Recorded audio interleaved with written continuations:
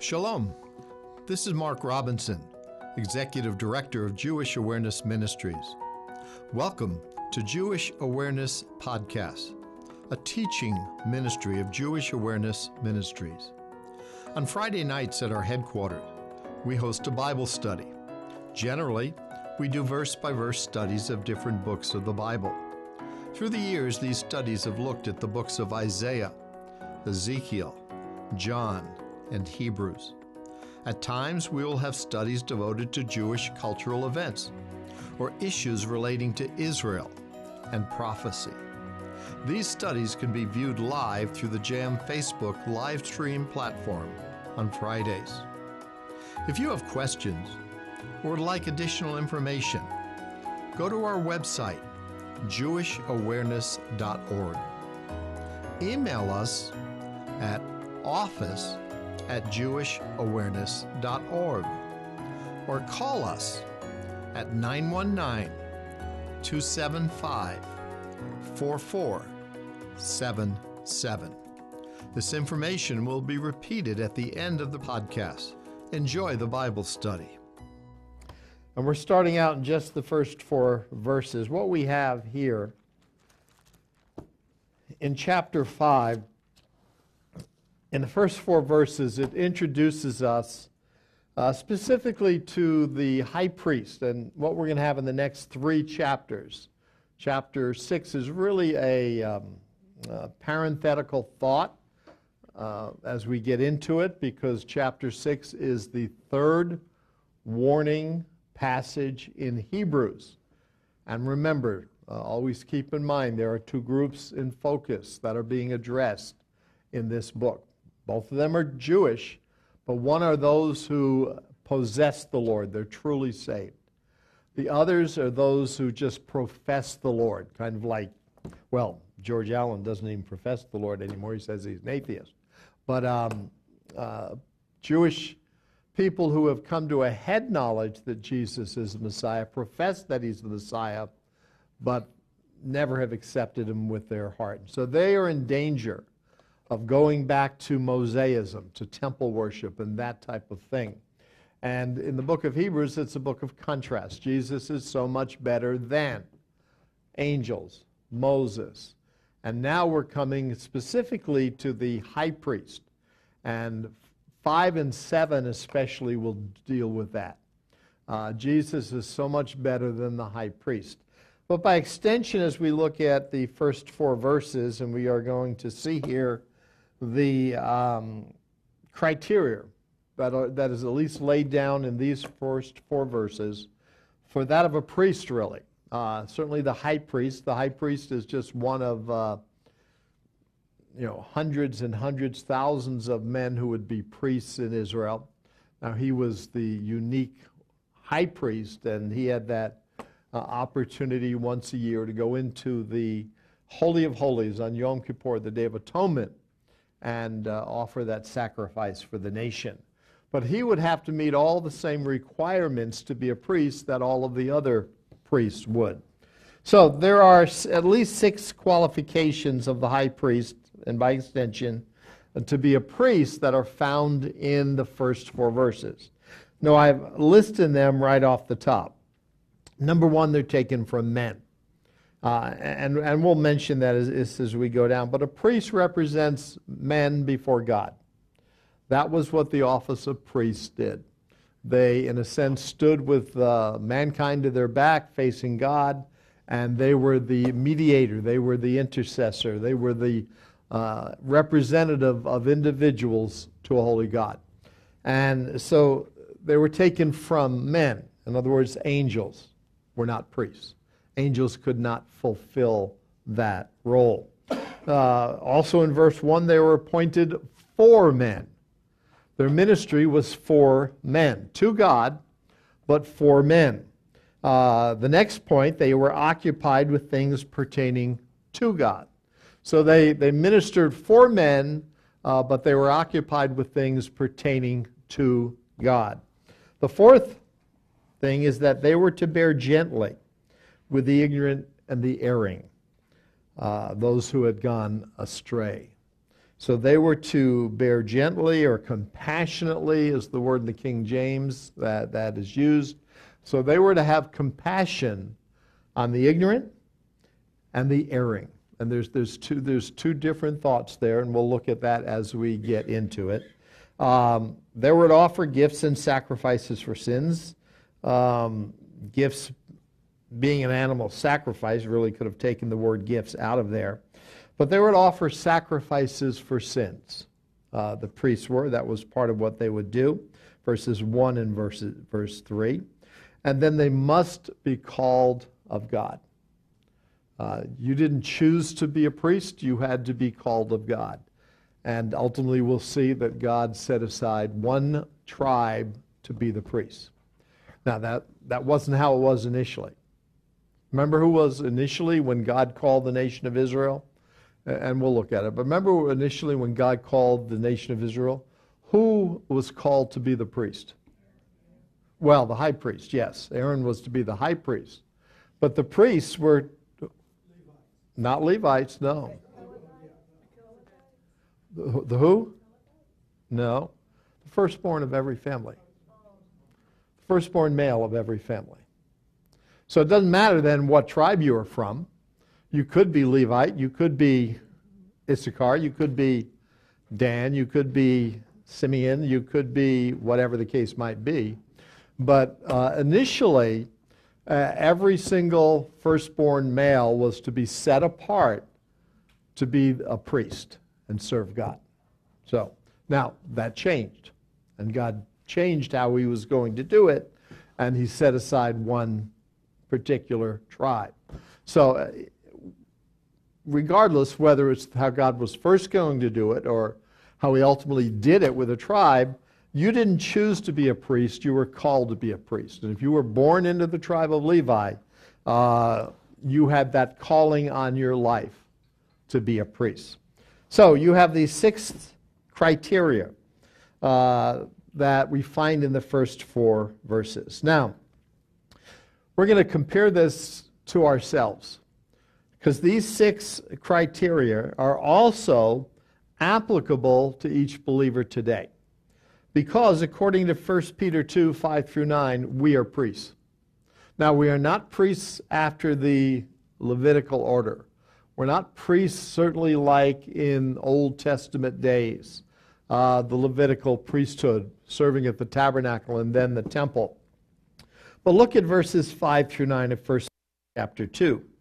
Ye also as lively or living stones are built up a spiritual house. Now, what other passage can you think of, and I didn't put it down here, when talks about living stones and a spiritual house and talking about believers? Can you think of the passage that I have in mind without reading my mind? Not Peter. This is Peter, 1 Peter 2. You know what it is. It's Ephesians chapter 2. And we're Jew and Gentile. Jesus Christ is the chief cornerstone, and we are living stones fitly framed together. We're builded up in the Lord a house. Well, it's the same thought right here. And when we speak of church in our vernacular today, it's the Greek word ekklesia, literally means not, church is, ekklesia means called out ones. And church is a word that was accepted in the English-speaking world, at least as early as the King James translation, when they translated ekklesia as church. Sanctified ones, called out ones, assembled ones would have been a better term than church, but it's so accepted today. But it's the called out ones, the living stones, and we are built up a spiritual house. I'm back to 1 Peter 2 now. A holy priesthood to offer up spiritual sacrifices acceptable to God by Jesus Christ. So we who are living stones in that spiritual house, which we are the called out ones, the church, we'll use the term that is very well accepted and used today, And you'll find it oftentimes in your translation, even if you don't have the King James, you'll find it in whatever translation usually.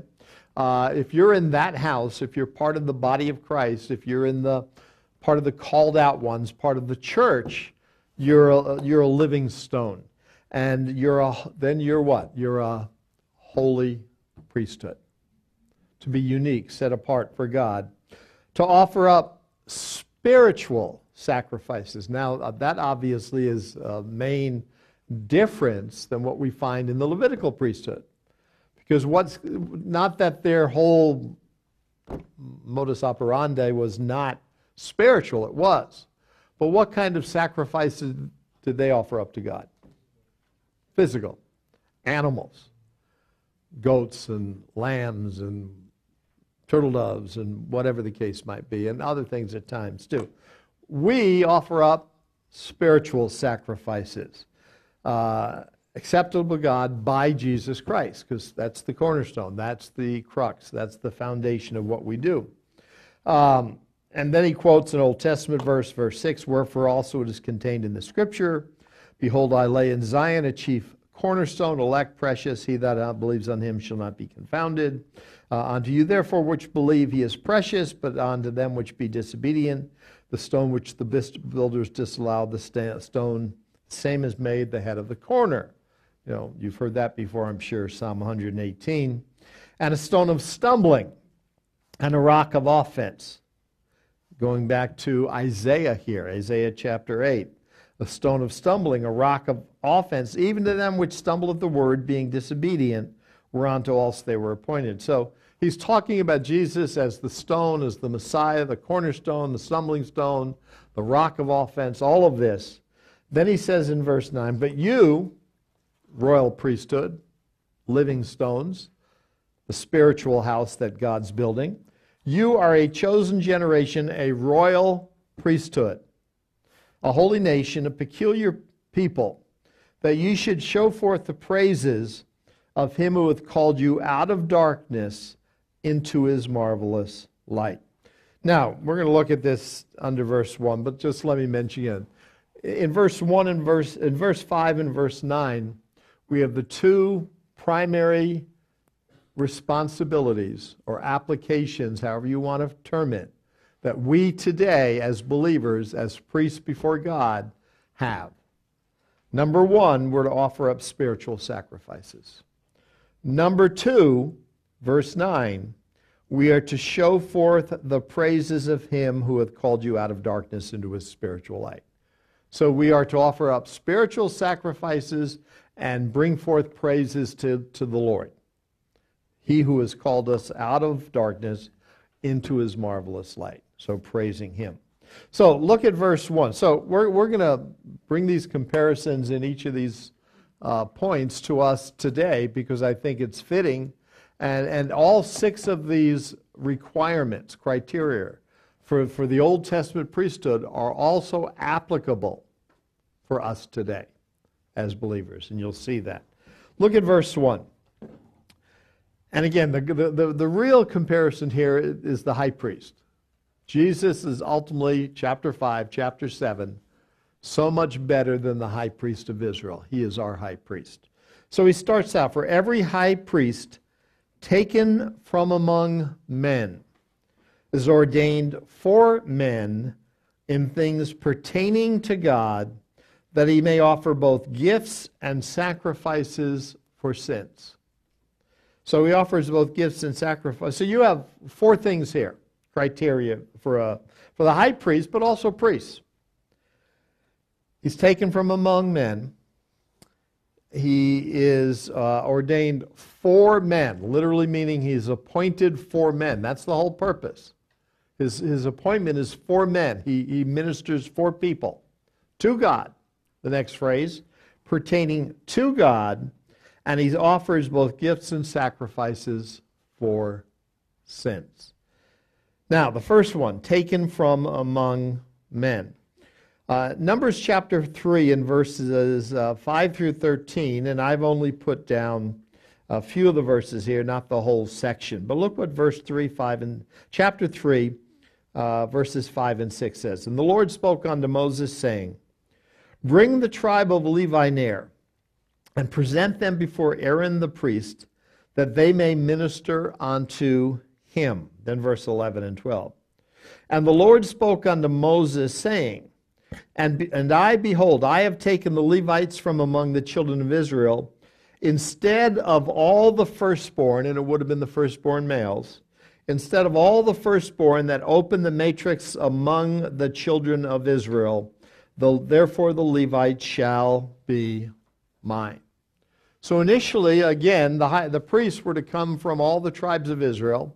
The male that opened the womb, that individual, whatever tribe it was, didn't matter, would be set aside to be a priest, representing God, the things pertaining to God, for men. But God switched it around. And he decided to call one tribe, the Levites. That's what it's talking about here. Now, I didn't put the verses 44 through 48, but if you have your Bible, in Numbers chapter 3, in 44 through 48 of Numbers chapter 3, it says this: "The Lord spoke unto Moses, saying, Take the Levites instead of all the firstborn among the children of Israel." So take the Levites, not the firstborn. "And the cattle of the Levites instead of their cattle, and the Levites shall be mine, I am the Lord." So the Levites are going to belong to the Lord. And the cattle of the Levites, not the cattle of the rest of the people, but all the possessions of the Levites. The Levites, they are going to be mine. Verse 46. "And for those that are to be redeemed of the 213 of the firstborn of the children of Israel, which are more than the Levites, thou shalt even take 5 shekels apiece by the poll. After the shekel of the sanctuary shalt thou take them, the shekel is 20 gerahs, and thou shalt give the money wherewith the odd number of them is to be redeemed unto Aaron and his sons." And it talks about going on, verse 49, Moses took the redemption money of them that were over and above them that were redeemed by the Levites, and so on, going to Aaron and his sons. Now the sons of Aaron then would be, generally speaking, what? Priests. Aaron would be the first high priest, as someone said. So what God commanded to be done is what is called Pidyon Haben. And even to this very day, in Orthodox Judaism, you will have a Pidyon Haben ceremony. It's on the 30th day of the child's life. It's only done for the firstborn male. Pidyon means redemption. Ha-ben, ha, the, ben, son. It's the redemption of the first. It's literally the redemption of the son, but it's understood the redemption of the firstborn son. In Orthodox Judaism today, they will actually have a Pidyon Haben on the 30th day of that firstborn male child's life, if he's not a Levite, by the way, if he's of any other tribe. And what they will do, the family will pay normally 5 silver coins, $5. It's ceremonial. It's not really important that it be 5 silver coins. And it's ceremonial, showing that we are redeeming our child back to us because the Levites minister in place of our firstborn male child. And so that is a very common ceremony that takes place in the Orthodox Jewish world, even to this very day, as God commanded them, because the Levites are sitting in for you, as it were, and removing from your firstborn male child the responsibility of serving as my priests. So you have to pay the Levites money. You have to give them 5 coins of silver. And the value here, to redeem your son back from that which was initially obligated to them. Now, the exception would be the Levites, as I said. And the exception being with the Levites because they were set aside as the tribe to serve God. I'm a Levite. I'm not a firstborn. I missed it by 4 minutes. I'm a twin, so some of you know that, I think. My brother is 4 minutes older than I am, so he is the firstborn, but that's fine because the secondborn get all the blessing. But anyway, amen, amen, yeah. It was not Ishmael, it was Isaac. It was not Esau, it was Jacob. It's not firstborn into this world that gets you the blessings. It's when you're secondborn, when you're born again. So anyway, we weren't religious as a family, so we didn't do the Pidyon. We were circumcised, but we didn't have the Pidyon HaBen ceremony. But it wouldn't have been for me anyway. It would have been my twin brother, who was 4 minutes older, so technically he was the firstborn male in the family. But it wouldn't happen anyway because we're Levites. And being Levites, we didn't have to be redeemed back because by dint of being of the tribe of Levi, our responsibility was to be pertaining to the Lord, for people and serving Him, that type of thing. So you're taken from men. And we can see that. And when we think of us as believers and priests, royal priesthood, holy priesthood, set apart, God determined that He was going to use men to reach people, to minister to people. You know, sometimes you sit back, why didn't He use angels? They're so much more smarter and quicker and faster, and they don't sin, and certainly it would have been angels, but it pleased God by the foolishness of preaching mankind to reach men. So He ordained mankind to minister to other people, men and women. So we have been called. We are born into this world. When we're born again, we are priests of God. And as priests, again, we have two main responsibilities. Number one, which I mentioned earlier, offer spiritual sacrifices, men and women. Romans 12, 1 and 2. We are born into this world. And we're going to look at this later again. We are priests of God. And I beseech you, therefore, brethren, by the mercies of God, number one, that you present your bodies a living sacrifice. Men and women. Spiritual sacrifice, a living sacrifice, which is your reasonable service. See, we're called to serve. We're called to offer our bodies a living sacrifice to prove what is that good and acceptable and perfect will of God. And I even left out a part where it says, do not be conformed to this world, but be transformed by the renewing of your mind to prove what is that good and acceptable and perfect will of God. So we are to offer spiritual sacrifices. We are also to bring praise and glory to Him who has saved us. And that's our calling. That's your calling. If you name the name of the Lord, you have a responsibility to minister spiritually and offer sacrifices to God. And there's a number of times this is used in Scripture. We'll look at that. And ultimately to bring praise and glory to God. How do you bring praise and glory to God? By offering yourself, but also not just in what you say, but how you carry yourself, how you live, how you comport yourself in this life. And I'll talk about this as we go down. But look at some of these verses. Hebrews 13, 15, and 16. By Him, therefore, and our priesthood is predicated on Jesus. That's what it said in 1 Peter 5, 1 Peter 2. If you look back up there in verse 5, acceptable to God by Jesus. Jesus Christ. We have no calling outside of our relationship to Jesus. By him, therefore, And Hebrews 13:15, by him, therefore, by Jesus, therefore, let us offer the sacrifice of God of praise to God. How often? Continually.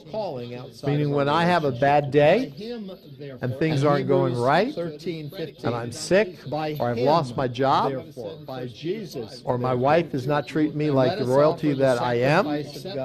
Praise to God. Yeah, we should laugh. But I got to praise God at that point. Yes. Things aren't going right. How often is continually? Or I've lost my job. All the time. So we are to, by him, therefore, let us offer the sacrifice, and the key is by him.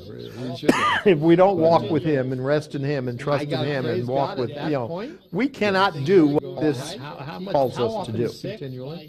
Offer the sacrifice of praise to God continually. Let us offer the sacrifice. And I find it's the sacrifice of praise. We don't walk with him and rest in him. When you sacrifice something, what are you doing? We cannot do what this giving it up, right? Offer the sacrifice of praise. In the Old Testament, when they sacrificed an animal, it was consumed. It was dead. It was sacrifice of praise. gone.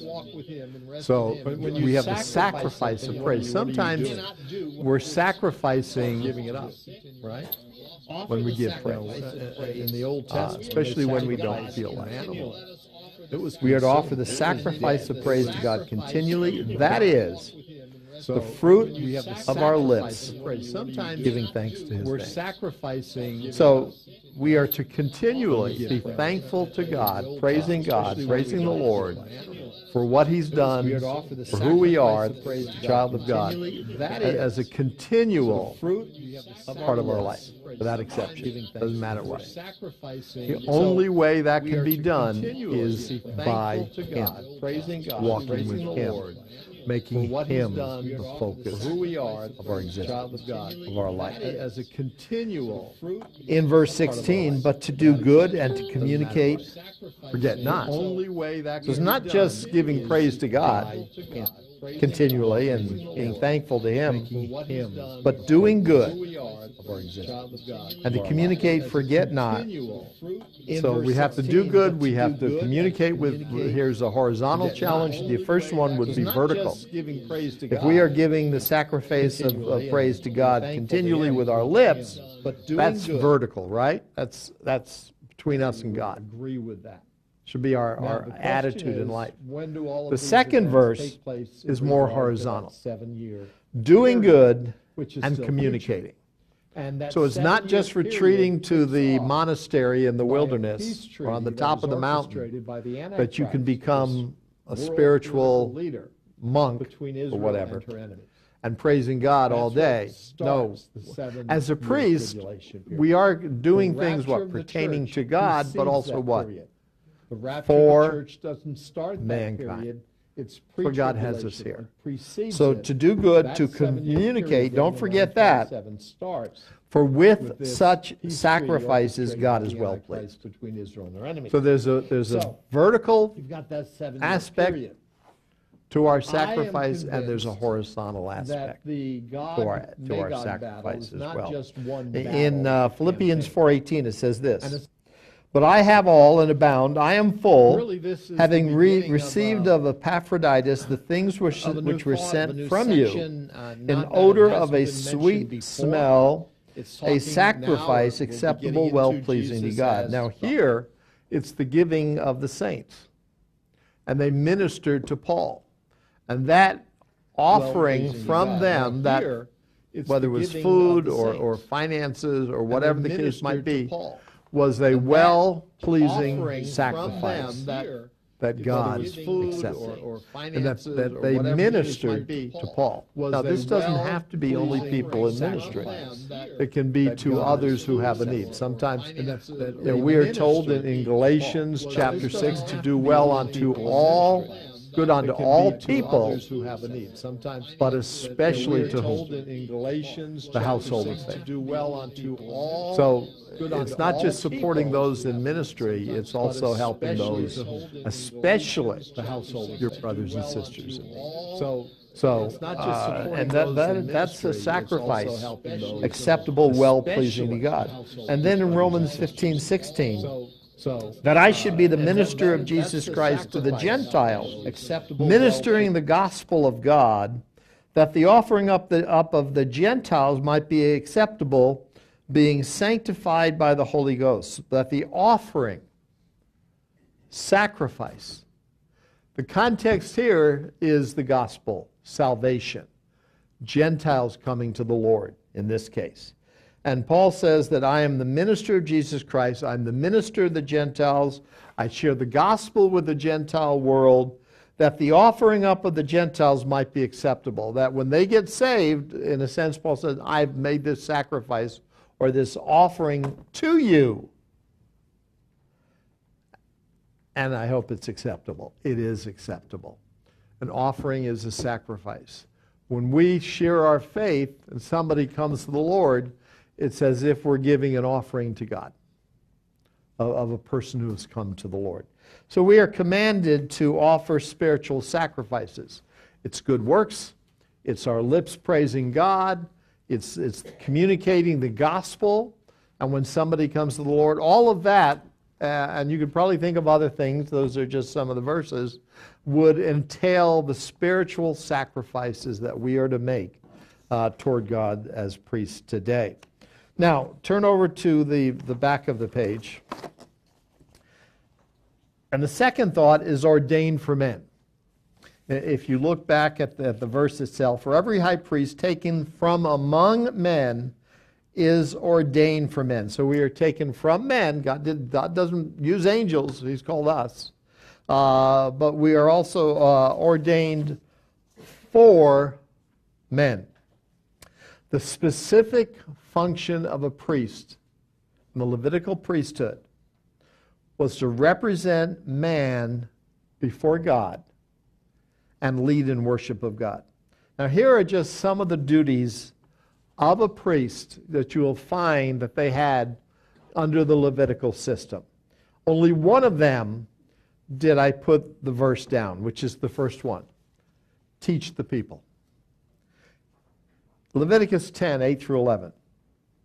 The Lord spoke unto Aaron, saying, do not drink wine, nor strong drink, thou nor thy sons with thee, when you go into the tabernacle of the congregation, lest ye die. It shall be a statute forever throughout your generations, that ye may put difference between holy and unholy, between unclean and clean, and that ye may teach the children of Israel all the statutes which the Lord hath spoken unto them by the hand of Moses. So God says to Aaron, I don't want you or your sons, I don't want anybody in the priesthood to touch strong drink or wine when you serve me. Now, Dan, I know, is taught on this, so you can talk to Dan about this. What was it, NyQuil or something, Dan, they asked you about? Just don't talk to Bob. Oh, don't talk to Bob. Don't talk to Bob about this. I forget where. I wasn't here when that blew up that time. Yes? Is this where the relationship or the assumption that Nadab and Abihu died because they were drunk? No, it says in Leviticus 10, they were sons of Aaron. And they died not because they were drunk, because they brought a false offering, fire, to the Lord. It says in Leviticus 10. They didn't do that probably because they were drunk. They could have been drunk. That's a possibility, but that's not the reason they died. It was because of the wrong offering that they died. So, we're not going to get into drinking right now and that type of thing. But I think this is a good argument why we shouldn't get involved. How often are we to serve the Lord? How often are we to be bringing to Him our sacrifices? We read it earlier. Continually. We're priests, and we don't want to be set aside by something else controlling our spirit. Do not be drunk with wine wherein is excess, but be ye, Ephesians 5 says, filled, controlled by the Spirit of God. In my pre-salvation days, I was like Bob. I was a wine bibber. You know, and remember the sweet vino? Did you ever have sweet vino? We used to, yeah, those are my incorrigible teenage, high school. We bought sweet vino because you could buy at 80 cents a whole gallon of it. It was really wretched, but it did the job. But anyway, I don't do it anymore. I learned my lesson. You know, you wake up with a miserable, miserable headache. But anyway, I have been in the past at times drunk with wine in excess. I can tell you stories. I won't tell you stories. Told you enough already. And I was under the control of that spirit, that wine. And I did stuff, and you've heard stories of people who do stuff that they would never do if they weren't under the control of the alcoholic spirits that they have. I personally abstain from all alcoholic beverage. I want to be set apart for serving God. After I got saved, I went into the bar. I won't say one time into a bar, but I went into a bar, and I had a drink, and I took one sip. I said, "Why am I doing this?" I literally said that to myself. I said, "I don't want this stuff. I have something so much better," and that is the last time, other than unknowingly being given wine. It's a whole other story. That I ever purposely took a drink of an alcoholic beverage. And that was just a sip. Well, if the Old Testament priests were commanded not to take strong drink, or because they were set apart to God to serve, perhaps that should be our desire as well. But that's not the point of what I wanted to make in this, what I have this here for. What were they to do? They were in verse 10. They were to put difference between holy and holy. Holy is stuff set aside for God's service. Unholy is common areas, or clean and unclean the same way. And they were to communicate to the congregation of Israel, to the Israelites, the difference between what's right and what's wrong spiritually. What's good and what's bad. And as it says in verse 11, that you may teach the children of Israel all the statutes which the Lord had spoken unto them by the hand of Moses. They had a responsibility to teach the Israelites the law of Moses and what God had commanded them. Now, we can go down this list, and we'll take a number of them anyway. If you're a child of God, you are a priest. Don't you have a responsibility to teach the Word of God to people who come into your sphere?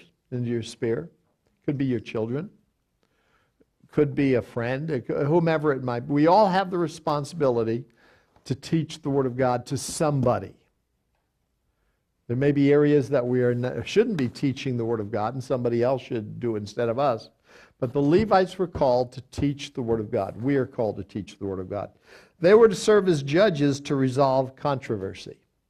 Deuteronomy 21:5. Sometimes we are called, we have the wisdom to resolve controversy. They were to offer sacrifices. The sacrifices that we are to offer are spiritual. We've looked at that. They were to assess impurity. They were to decide what's clean and what's not clean. What is impure? That falls into our domain as well today. Burning incense, we don't have to burn incense. Bless the people, yes. Bless God, yes. They were required to keep the tabernacle, take care of the altar, prepare the holy things for each day's journey, continue the sacred fire, blow the trumpets. Their entire life was given over to serving God. They had all kinds of specific duties as a priest to follow through in. Now, but they were ordained for men. And in one way or another, every single one of these things helped out other people, helped out their fellow Israelites. Resolving controversy, they would offer a sacrifice for the people individually, or whatever the case might be, and so on. And so they did things, and God set up that what they would do would be for men, for people to help them out. God has chosen us as priests to minister His truth to men. I put one verse down here in 1 Corinthians 1:21. For after that, in the wisdom of God, by the world by wisdom knew not God. It pleased God by the foolishness of preaching to save them that believe. God chose to use us to help men. And God called us to help men, in this case, preaching the gospel. It's not just there with believers as well, but we are called by God to minister to people. Every single one of us. We all have different gifts. We could look at the different gifts. Some are helps, are encouragement, some is mercy, some is teaching. Whatever the gift might be, we are called to use the gift that God has given us, everyone. And if you look at 1 Corinthians chapter 12 especially, even 13 and 14, the gifts are given to profit withal, to profit others. And when you read in the giving of the gifts in 1 Corinthians 12, 13, and 14, it's always not for your benefit, for others' benefits. It's always to help others. So when God is called us as priests, and He has, not Levitical priests, He's called us, though, and we have the same responsibility as Levitical priests did, which is we are called for men to minister to people, to help people. And that's why God gives us gifts. Not for ourselves. That's why the claim that there's a heavenly language, an angelic tongue, it's my special prayer language that God has given to me. That's not the purpose. Every single time you look, wherever gifts are mentioned, whether it's in 1 Corinthians 12, 13, and 14, whether it's in Romans chapter 12, when it's in 1 Peter, I want to say chapter 3, verse 15, if I'm not mistaken. It's always mentioned the gifts are given to help others, never for yourself, pertaining to other people, without exception. So we don't have a gift for our benefit. Now, if we use the gift that God has given us, we'll find fulfillment, we'll find joy, we'll find purpose in our life. But it's not given primarily for those reasons. It's given to help others. So what God does. Now, the next thought, occupied with things pertaining to God. Their life, the Old Testament priests, their whole life was to be occupied with the things pertaining to God. That's why God called them. In Deuteronomy 18, 1 through 8, I only put down one verse, verse 5. For the Lord thy God hath chosen him out of all thy tribes, the Levites, to stand to minister in the name of the Lord, him and his sons forever. God has chosen the Levites to minister forever to the Lord. Their life was to be given over to the things pertaining to God. Now, we are to be no different in our life as a priest. Our life should be given over to the things pertaining to God. 100% of the time. Now, I know that's not easy. Actually, it's impossible. But just because it's impossible doesn't mean we shouldn't strive for it. Look what Colossians says. If ye then be risen with Christ, spiritually speaking, and we are, if ye then be risen with Christ, seek those things which are above, where Christ sits on the right hand of God. So if you're saved, you're risen with Christ. Spiritually, Ephesians 1 tells us, we are actually now seated in the heavenlies. Now, practically, is that true? No, these might be comfortable chairs, but they're not heavenly thrones. They're not anywhere close to it. But spiritually speaking, once we're saved, in the mind of God and the eyes of God, we're seated in the heavenlies. It's a done deal. It's a finished, it's accomplished fact that one day we will be actually seated in the heavenlies. But positionally, we are now there. And positionally, we have been resurrected. We have been raised with Christ. And then we are to seek those things which are above. That should be our whole purpose, to please God. It doesn't matter where you are in life. You can be in business, you can be a teacher, you can be a doctor, you can be a homemaker, you can be retired. It doesn't really matter where you are in your station in life. You can be 15, you can be 105. We are to do what? We are to seek those things which are above. In other words, what pleases the Lord. Everything pertaining to Him should be our focus. Setting our affection, verse 2, on things above, not on things on the earth. That's tough at times, but that's what we're to do. Where should our focus be? On North Carolina, Tar Heel, NCAA championship basketball team run, or the Wolfpack, NC State, right? The Wolfpack, I think, yeah, who occasionally get as far as them, meaning the Tar Heels, but not usually. Should that be where our focus is? No. It's not wrong to have an interest in it, but be careful about being a fan. You know what fan is short for? Fanatic. You know who you should be a fanatic for? That's right, for God, for the Lord. Not for North Carolina Tar Heels, not for Duke. You don't want to do a Blue Devil team anyway, right? Just because the name Devils. All these PC type of people in the world. You can't call anybody Redskins anymore, Indians, or I want to be religiously correct in that. Let's get rid of all the devils out there. The Arizona State Devils, I forget, Sun Devils, I think it is, and the Blue Devils in Durham, and I think we need to get rid of those names. Keep the Indian names, but get rid of the devil names. So, but anyway, I'm just kidding. I don't even call them what they want. I have nothing to do with those schools. We need to be focused on God's things. And then Romans 12:1 and 2. I beseech you, therefore, brethren, by the mercies of God, that you present your bodies a living sacrifice, holy, acceptable unto God, which is your reasonable service. Be not conformed to this world, but be ye transformed by the renewing of your mind, that you may prove what is that good and acceptable and perfect will of God. Now, I beseech you, therefore, by the mercies of God. Chapter 12, Romans. The mercies of God is what has been laid out in the previous 11 chapters.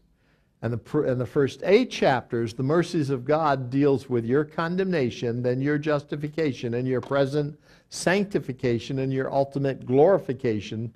And because God has been so merciful that He has saved you, and He is sanctifying you, and He will take you to heaven one day, you then need to present your bodies a living sacrifice because of what God, the mercies of God, what He's done for you. And if you present your bodies a sacrifice, sacrifices were how consumed? Completely, but living. So the priests were to give their life, the Levites, 100% to the things pertaining to God. We're no different today. It's not around a tabernacle, it's not around a temple, but we are in no less a way a priest and required to serve God 100%. Now, look at verse 2.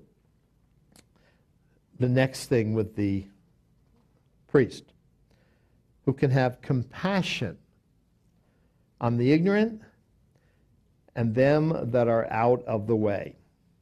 Compassion on the ignorant. Compassion literally means dealing gently or bearing gently with the ignorant and them that are out of the way. So it's dealing gently, bearing gently, compassionately with two groups of people here. One are the ignorant, and the others are those who err out of the way. Now, there's going to be another group of people we're going to look at. But generally speaking in the Scripture identified, generally speaking, two groups of people: the ignorant and the rebellious. Now, in this verse here, the ignorant and them that are erring, literally, that are out of the way, that are not walking the correct way, not walking the correct path. And you can walk the incorrect path ignorantly, because you've just never been told what the true path is. So you're erring, you're walking the incorrect way, you're not going the correct way, but you're doing it ignorantly because you've never been instructed the correct way. And then there are those who are just plain ignorant. Now, ignorant is not a negative word. If you willfully remain ignorant, then that's a whole other story. But ignorant means you just don't know. You're not aware of the true way. It doesn't mean you're walking necessarily in the wrong path. It just means that you've never heard at all of the path. There are people, let's put it in the religious world, there are people walking the wrong path because they've never heard of the correct path. So he's dealing with these two people. So in a sense, they fit in the same group, if you will, okay? They're both ignorant. One because they've never heard, the other they're walking in error, but it's not willful, rebellious error. And when we look at the Scripture over and over, there are generally two groups of people that we can identify in Scripture. And we'll see it shortly. The ignorant, pardon?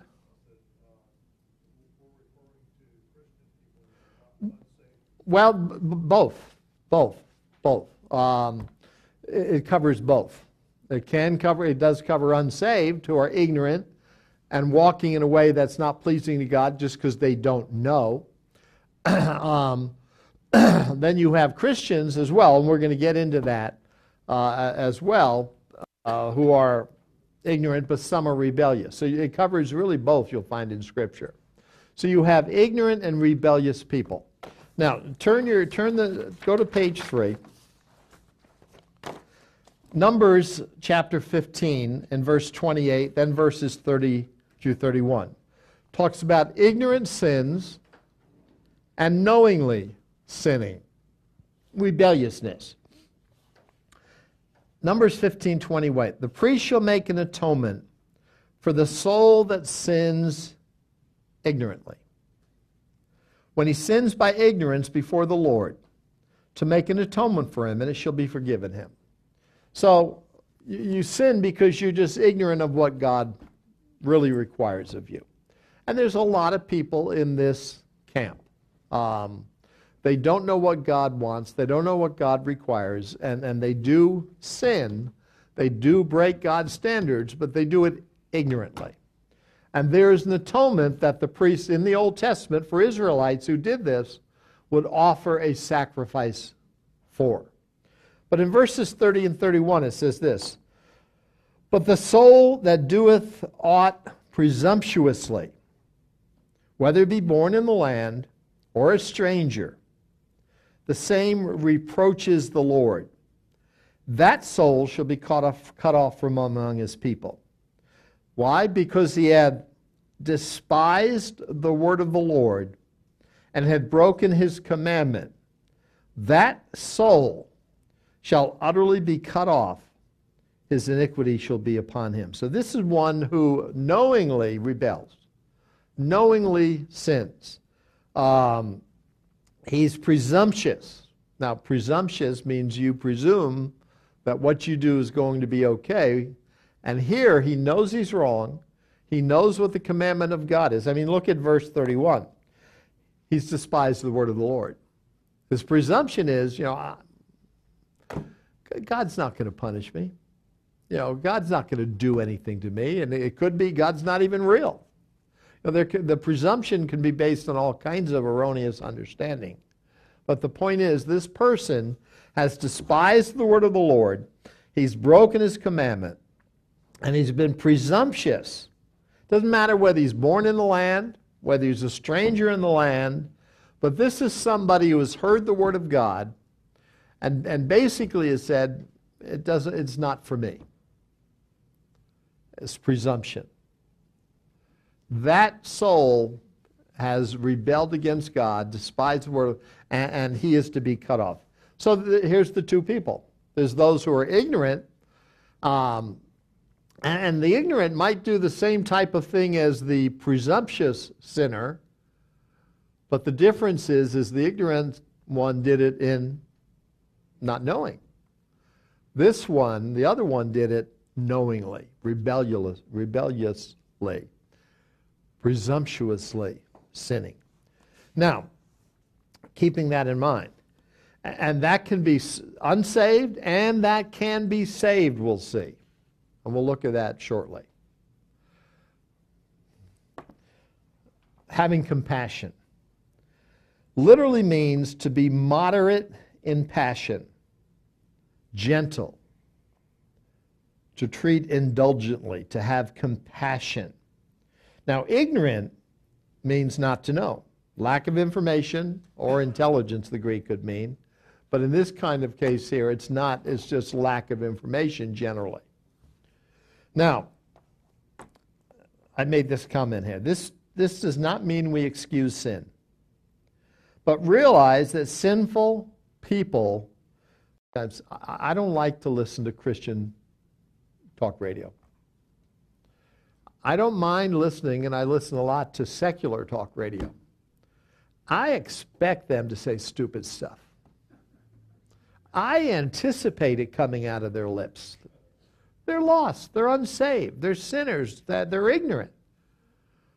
It doesn't bother me when an unsaved person says stupid stuff. I mean, generally speaking. I don't like to listen to talk radio because I hear just as much stupid stuff, almost, from people who should know better theoretically. Because it's Christian radio. And how many times have I told that to you, Cheryl? A lot. I can't listen to it. I get just so exercised over it because of the stupidity of some of these people. Not everybody, obviously. Well, we don't excuse sin, but we need to realize sinful people do sinful things, right? I mean, that's, they don't have any other spiritual capacity. The meaning of this would include not taking extreme positions. In other words, to be compassionate, deal gently, bear gently. The meaning of this would include not taking extreme positions on either side. Taking a middle position, in other words. For example, it is not being either too sympathetic or too apathetic. If you get too sympathetic with somebody, then you're not being rational in how to deal with them. If you're too apathetic or apathetic, you get to the point you don't care. So there's a balance there, in other words, that the word is speaking about. It's taking a middle position. It's caring enough to get involved, but not becoming completely emotionally involved with an individual that you lose perspective and judgment. So realizing that we have the propensity towards the same kind of failure. And that's what the last part of the verse says in there. Now, Wuest Word Studies says this about the word on compassion. It means to be moderate or tender in judgment towards another's errors. It speaks of a state of feeling toward the ignorant and the erring, which is neither too severe nor too tolerant. The high priest must be careful lest he become irritated at sin and ignorance. Ignorance and erring. Two ways. You don't become too involved unless you become then intolerant of what's happening. The high priest must be careful lest he become irritated at sin and ignorance. He must also take care that he does not become weakly indulgent and allows it to happen. The high priest must be able to be moderate and tender toward the ignorant. And this applies to us as well. Don't get so emotionally involved with the individual that you cannot think straight about what needs to be done.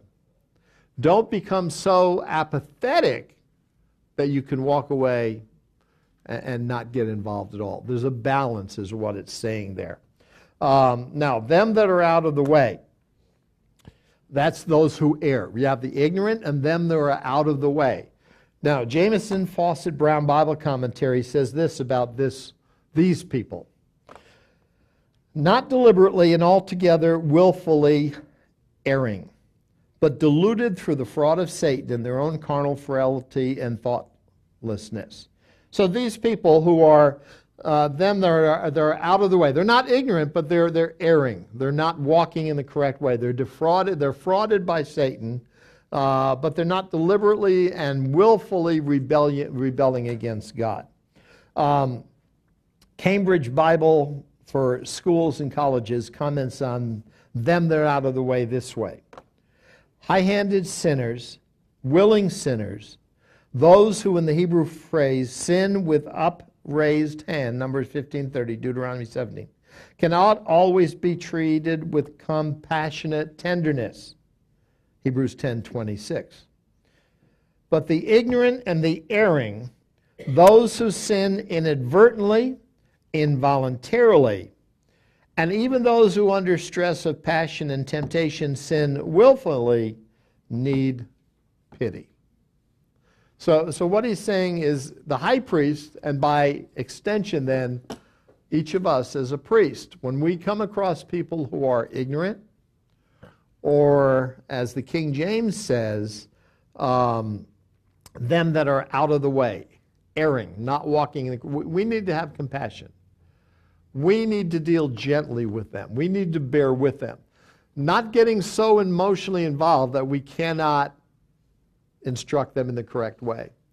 And on the flip side, not being so apathetic that we don't reach out to them at all. So there's a middle ground. There's a balance. And that's what it's saying about the high priest and what he needed to do. Now, doesn't mean he always did it, but that's what God wanted of him. So, generally speaking, people who are ignorant and people who walk in the wrong way, but are not doing it willfully, we need to be compassionate, deal gently with, bear with them, not getting them so emotionally involved we really can't help them, nor being so apathetic we won't help them. But there are two groups of people excluded from this command in the Scripture. And the command is to bear or deal gently. The first one is heretics. Titus 3:10 and 11 says this: a man that is a heretic, after the first and second admonition, reject, knowing he that is such is subverted and sins, being condemned of himself. Now, heretic literally means fitted or able to take or choose a thing, a schismatic, factious follower of false doctrine. Heretic. But notice what it says in verse 10. A heretic after the first and second admonition. So you try to go to the heretic initially to try to get them to repent and to respond. How many times? Twice. Now, when we turn the page over, you're going to see the verse on the next page, but don't turn the page over. Some of you turn the page over. Okay, that's fine. What passage parallels this that you might think of? It's in the Gospels. It's in Matthew. You can turn the page over, and one of them will come back here. Look at Matthew 18, what Jesus taught. Moreover, if thy brother shall trespass against thee, go and tell him his fault between thee and him alone. If he shall bear thee, thou shalt gain thy brother. There's the first admonition, right? But if he will not hear thee, then take with thee 1 or 2 more, that in the mouth of 2 or 3 witnesses every word may be established. There's the second admonition. And if you neglect to hear them, tell it to the church. And here's the third admonition, actually. But if you neglect to hear the church, let him be unto thee as a heathen man and a publican. So if you go to him 1 time, you go to him 2 times, but in this type of instance with someone who claims to be a child of God, ultimately you take it to the leadership of the church. And if he won't respond to, or she, it doesn't matter, if that person won't respond, they are to be excommunicated from the church, from the fellowship. Now go back to the previous page. I want to read to you what Benson Commentary says about heretic. A man that is a heretic, and obviously this is mankind, it could be a woman too. A man that is a heretic, Greek for party or schism maker, namely in the church, among the true, genuine people of God, or one that causes divisions among those that are united in Christian fellowship. And it mentions Romans 16, verse 17, where it says, mark them, which cause divisions and offenses contrary to the doctrine that you have learned, and avoid them. Romans 16, 17. Mark them, which causes divisions and offenses contrary to the doctrine which you have learned, and avoid them. That's Romans 16, 17. After the first and second admonition, from thee and the elders of the church, and I would even concur with this, first and second admonition, yes, we are to go to them. If they won't respond, take somebody else with you. But then and that's the first. If that doesn't work and they don't respond, then you take it to the church. That's the second admonition. After the first and second admonition, from thee and the elders of the church, given with proper solemnity, reject, avoid, and declare him unfit to be any longer looked upon as a member of your community. This is the only place in the whole Scripture where this word heretic occurs. Only here in Titus. And here it evidently means a man that obstinately, because if you're going once and then twice to them, this person is obstinate about him. He's not ignorant. He's not erring because he doesn't know the way. He is willfully rebellious, obstinate in what he believes. This is the only place in the whole Scripture where this word heretic occurs. Here it evidently means a man that obstinately persists in contending about foolish questions and thereby occasions strifes and animosities, schisms, and parties among the faithful. This, and this alone, is a heretic in the Scripture sense, and his punishment likewise is here fixed. Shun, avoid, leave him to himself, have no fellowship with him. So this type of person, if they continue on their course, you don't deal gently with them.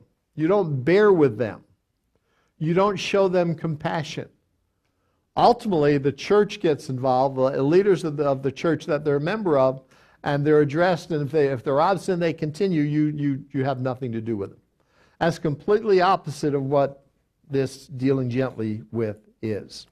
And so then on the back of the page, Matthew chapter 18, the other group of people that you don't deal gently with are and the argument can be made that the heretic here perhaps is not a saved person.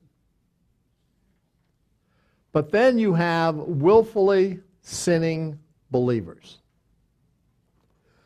2 Thessalonians chapter 3, verse 6. Now we command you, brethren, in the name of our Lord Jesus Christ, that you withdraw yourselves from every brother that walks disorderly, and not after the tradition which he received of us. A brother is obviously then a Christian, a saved person.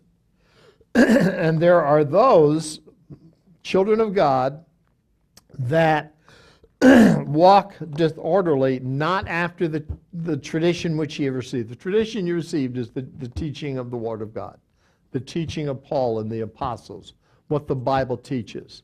And if there's someone who claims the name of the Lord and walks disorderly, that is the sense of a continuous type of thing. Not a one-time thing, but a continuous type of thing. That's why first and second admonition and then to the church. And if they are just set in their way, then they are disfellowshipped. They are shunned. They are avoided. So there is that willfully sinning believer. That type of person you ultimately don't deal gently with. You withdraw yourselves. And ultimately you leave them to God. There's so many examples of Scripture. One of them, remember in 1 Corinthians chapter 5, there was this man who was having sexual relationships with his stepmother. More than likely it was his stepmother, because it says in 1 Corinthians 5, he was having sexual relationship with his father's wife, not his mother. So if it was his father's wife, is more than likely his stepmother, what we would call stepmother. The Corinthian church was puffed up. They didn't deal with it. So Paul says, I have judged already that what we're going to do with this man is he's going to be turned over to Satan for the destruction of the flesh, that his spirit might be saved in the day of the Lord Jesus. Now, Paul was an apostle. He obviously had that unique calling before God to literally do it. But if he would turn him over to Satan for the destruction of the flesh, would he be saved? Yeah. In the day of the Lord Jesus, he was a child of God. But Satan would destroy his flesh. In other words, kill him.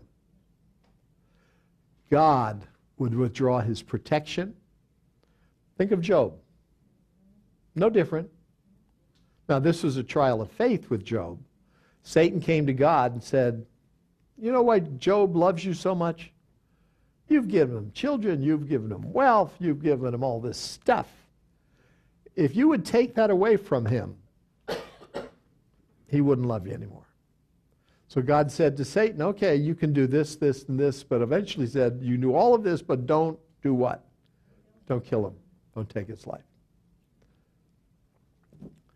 When God removes his protection and gives it over to Satan, you're dead. You're dead meat. You're toast. Thank you. Burnt toast.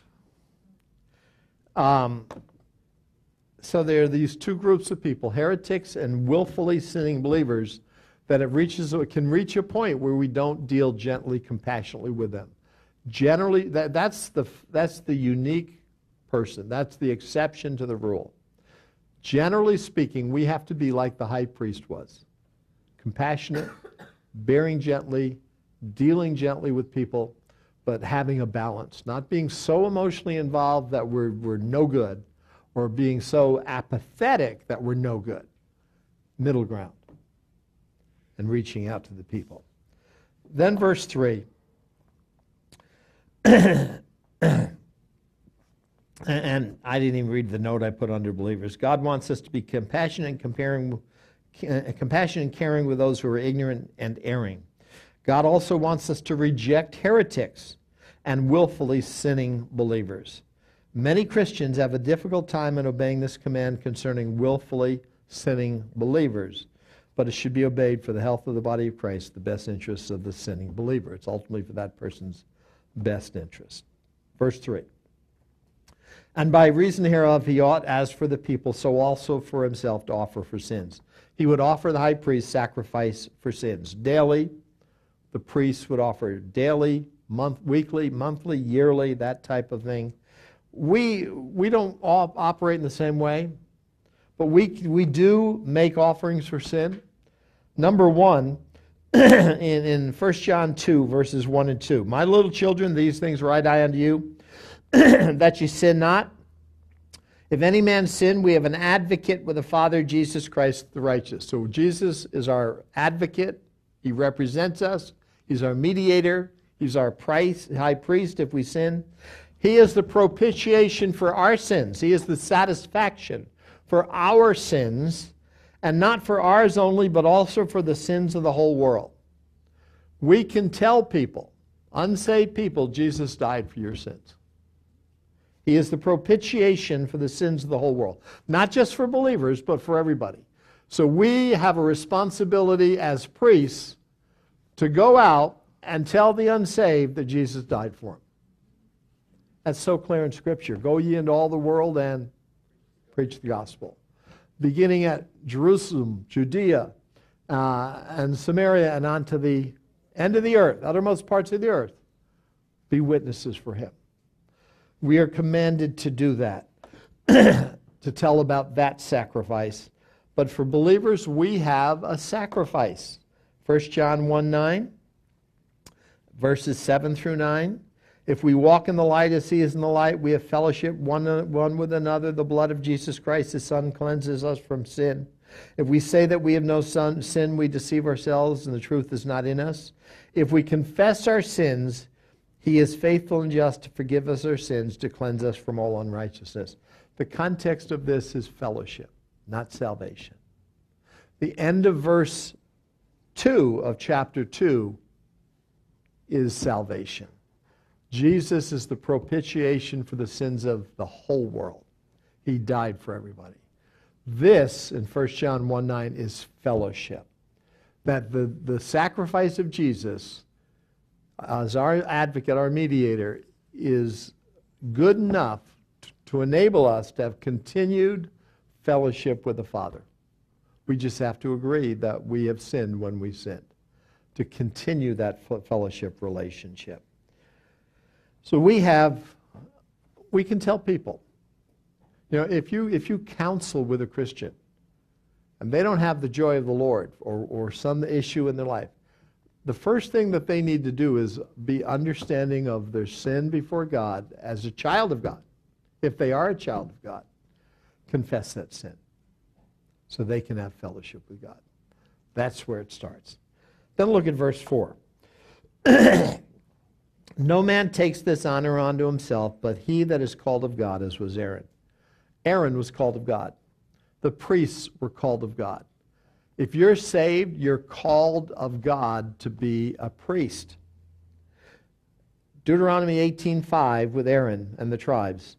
For the Lord thy God hath chosen him out of all thy tribes to stand and minister in the name of the Lord, him and his sons forever. Aaron and his sons, the tribe of Levi, they were called of God. Priests were called by God to serve in the tabernacle and in the temple. Believers, we are priests. We are called by God to serve him. Look at John 15:16. Ye have not chosen me, but I have chosen you and appointed you or ordained you. For what? For salvation? No. That you should go and bring forth fruit, that your fruit should remain. What have we been chosen to do? Bring forth fruit. Have an impact on the world around us. God has chosen us, appointed us, ordained us that we should bring forth fruit. That's service. Same with Ephesians 1:4. According as he has chosen us in him before the foundation of the world. Us in the context is believers. What are we chosen for? That we should be holy and without blame before him in love. That's service. God wants pure, unique, set apart, holy vessels. As priests, God has called us to serve him, to bring forth fruit, to live holy lives in this world.